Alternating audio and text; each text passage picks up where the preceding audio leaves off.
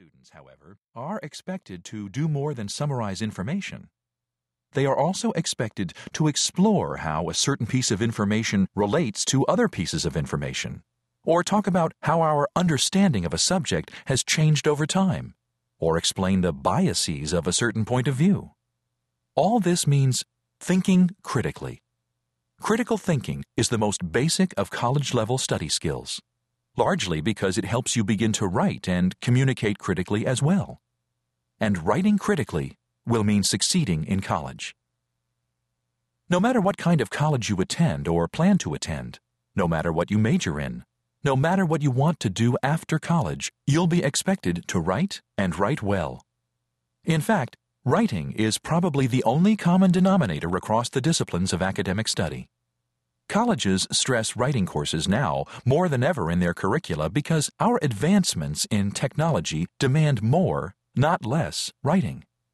Virtually every job demands skill at communicating effectively, and communication effectively means writing effectively. If you work for a marketing company or a law firm, you may be asked to write up a memo for your boss or manager about a potential client. The manager will want to know basic information covered in those proverbial journalists' questions, of course: the who, what, when, where, and how. But she will also want an evaluation.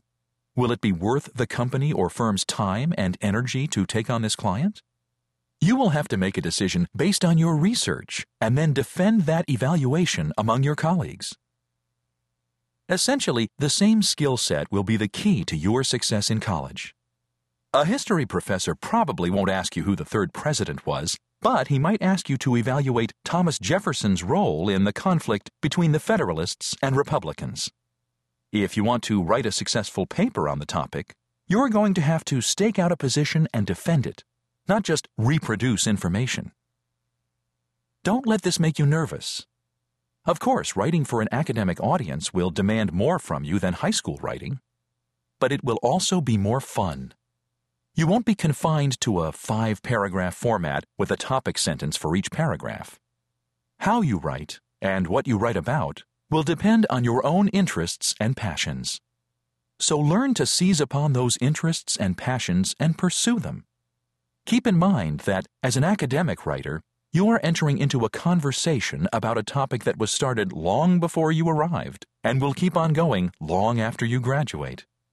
Your ideas may be new to you, even revolutionary, but they are probably not entirely new to the conversation of ideas. You can shift the tone of that conversation. You can introduce new elements to it. But you are not going to settle it completely. One of the most valuable lessons of college, for many students, is learning about ambiguity, the fact that most questions have many sides, and rarely is there a single correct answer. In high school, getting the right answer was often what teachers valued most.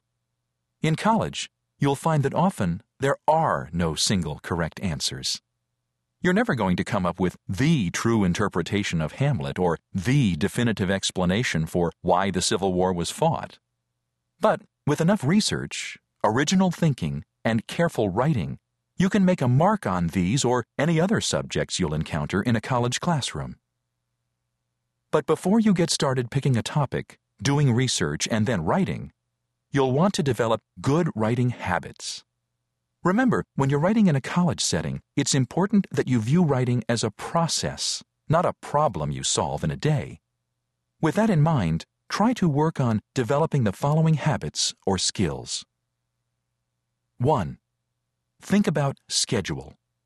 Map out how many days or weeks you have until an assignment is due, and identify chunks of time well in advance of the due date to carry out the writing process. Don't just sit down and start writing. Start with a chunk of time for exploring possible topics and understanding the assignment.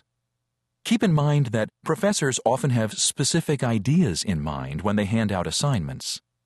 Make sure you understand what these ideas are before you proceed any further. 2. Make a plan. Mark down deadlines for a topic proposal, an outline, and a rough draft. Stick to them. You'll thank yourself later. 3. Think about audience. This may be the most important clue